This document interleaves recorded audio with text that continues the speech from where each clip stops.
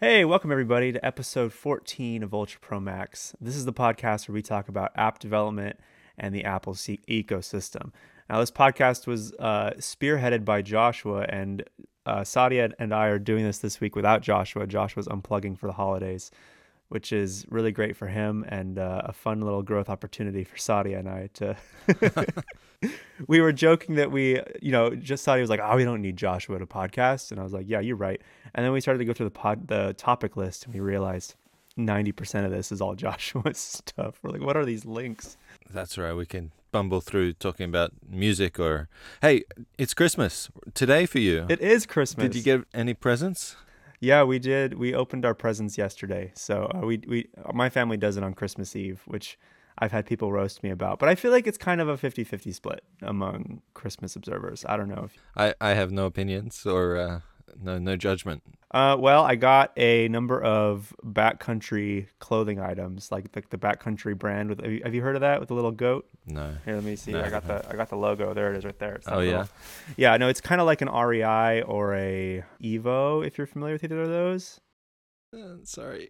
Oh, that's so crazy. REI is huge here in the States. We love it. It's just I don't know, it stands for Recreational Equipment Incorporated or something like that. Anyways, it's all just outdoor gear. We love it. Backcountry was having a huge sale. It was like a 12 days of Christmas sale, and it was like Oh, yeah.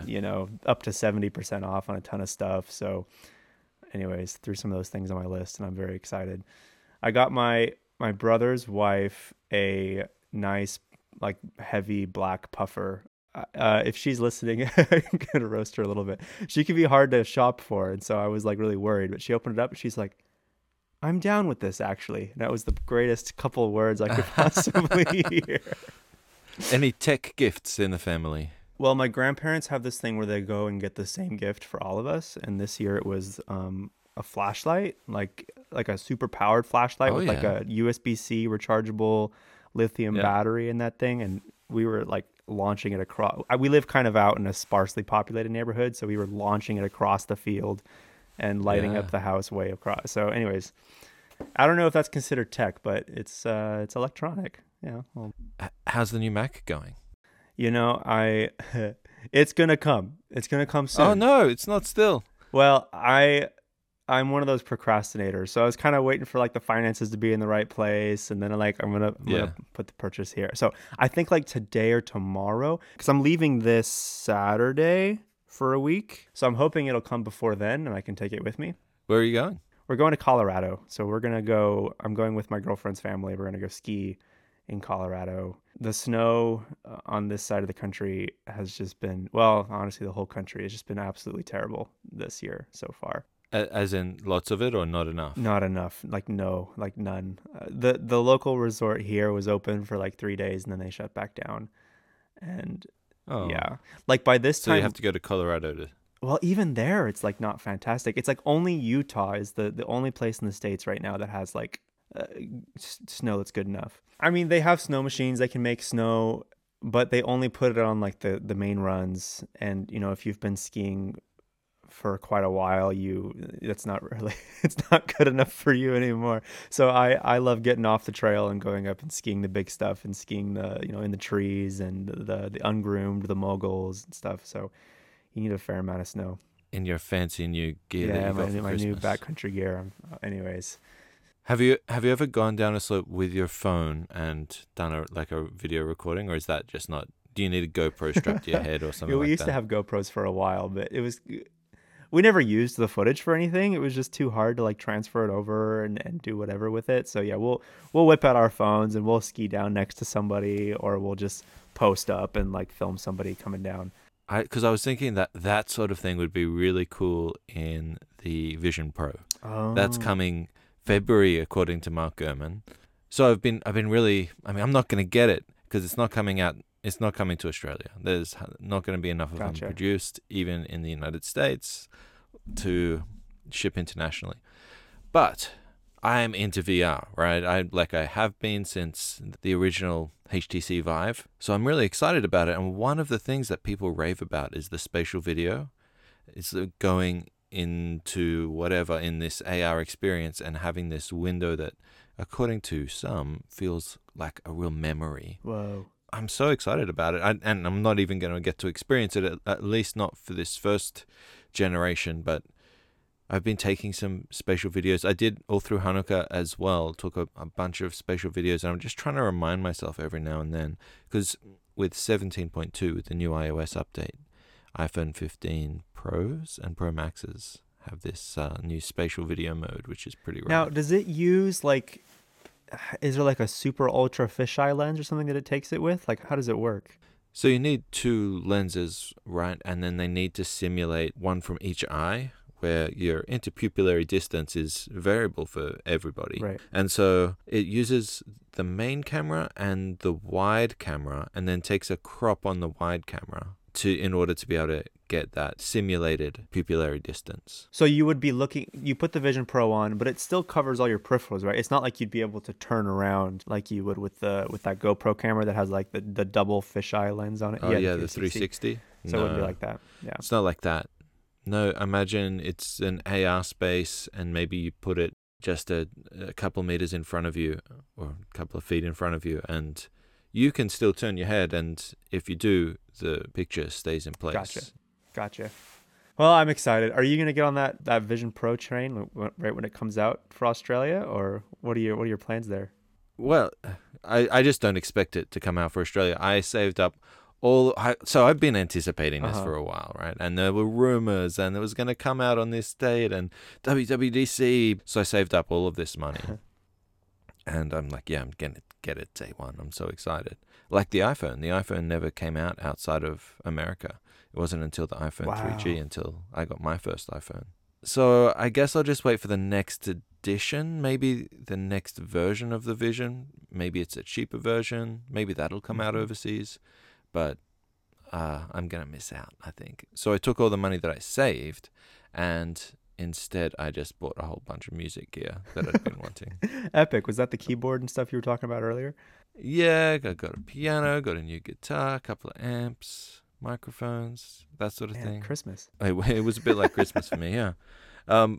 I have been setting up my dome, my music space. There's a couple of bits of gear that I still really want. What does your jam space or a recording space look like? How have you got all of that set up? Are you running monitor speakers? Do you use maybe more of a PA, or are you a headphones guy? No, that's fair. I think this is going to have to be more of a wish list, because I'm, out of college and strapped for money at the moment. But I've always kind of had just enough gear to make it by for like live gigs.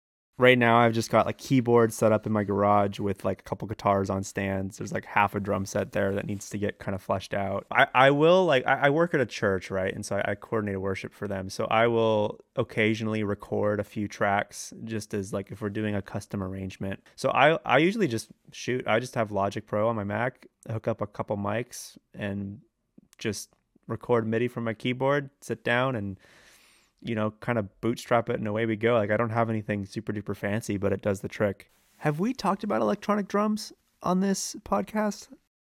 I think you told me to get an electronic kit, or somebody did recently, if it wasn't you. Yeah, it's tempting for the control and for the recording, but there's something about an acoustic kit. Yeah, I know. I don't know. It's what it reminds me of actually is, obviously the digital cameras are the best cameras, especially on our phones with all the computational stuff. But I love shooting film. It feels so real. So are you talking about film cameras, like film? Yeah. Oh, tell us more. I've got quite a collection of film cameras in various states of repair. And I've got a really, really expensive, nice Mamiya 7 II, which is a medium format camera, which takes beautiful photos. The problem isn't taking the photos, actually. The problem is processing them, because to get someone to then develop the photos, and you probably want them digitally scanned, that gets really expensive. I've still got probably 8 rolls of film sitting in my camera bag that it's going to cost me a couple $100 to get those photos, and I think it's 10 photos for a roll. So every time you squeeze that shutter button. Yeah, how much is it per squeeze? It's like I'm buying an app, a couple of dollars. Wait, have you done the math to figure out what it is per click? I have. I don't know it off the top of my head, but you get less photos on a medium format roll, right? So Okay. that's what I'm talking about, medium format. And then you got to factor in the price of the film, the price of the developing, and the price of the scanning. Once you do that, I think it probably works out to be about $1 US. Well, that's a lot. So you really take your time with framing your shot. Do you shoot? Do you have a camera? I don't have a camera. I've always wanted to get one. I've always wanted to get some kind of, DSLR, etc. Because I'm the kind of guy that'll just drive I'll just be driving by myself, and I'm such a sucker for like beautiful scenery. And so, and I love when my friends, we go on backpacking trips or something, and they've got the camera dangling from their neck. I've just always wanted to be that guy. It's a chunk of change, and one day we'll afford that. Recurring theme. Yeah, it is the theme. Yeah. A lot of things I want to spend money on.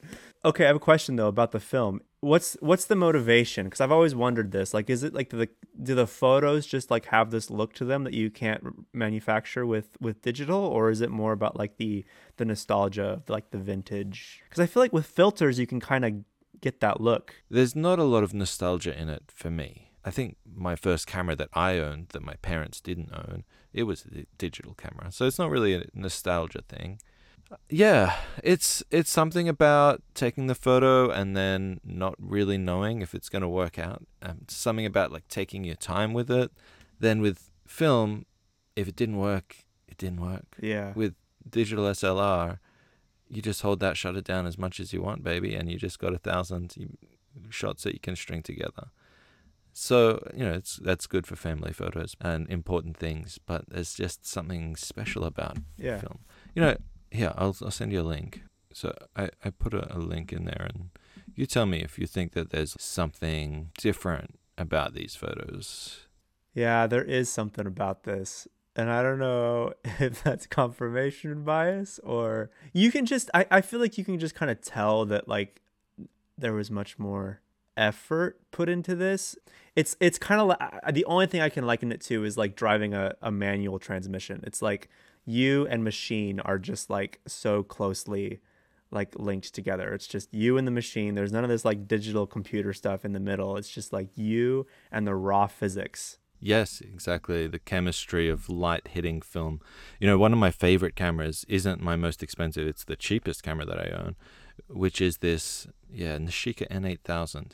And it's got a series on the front of 4 different lenses.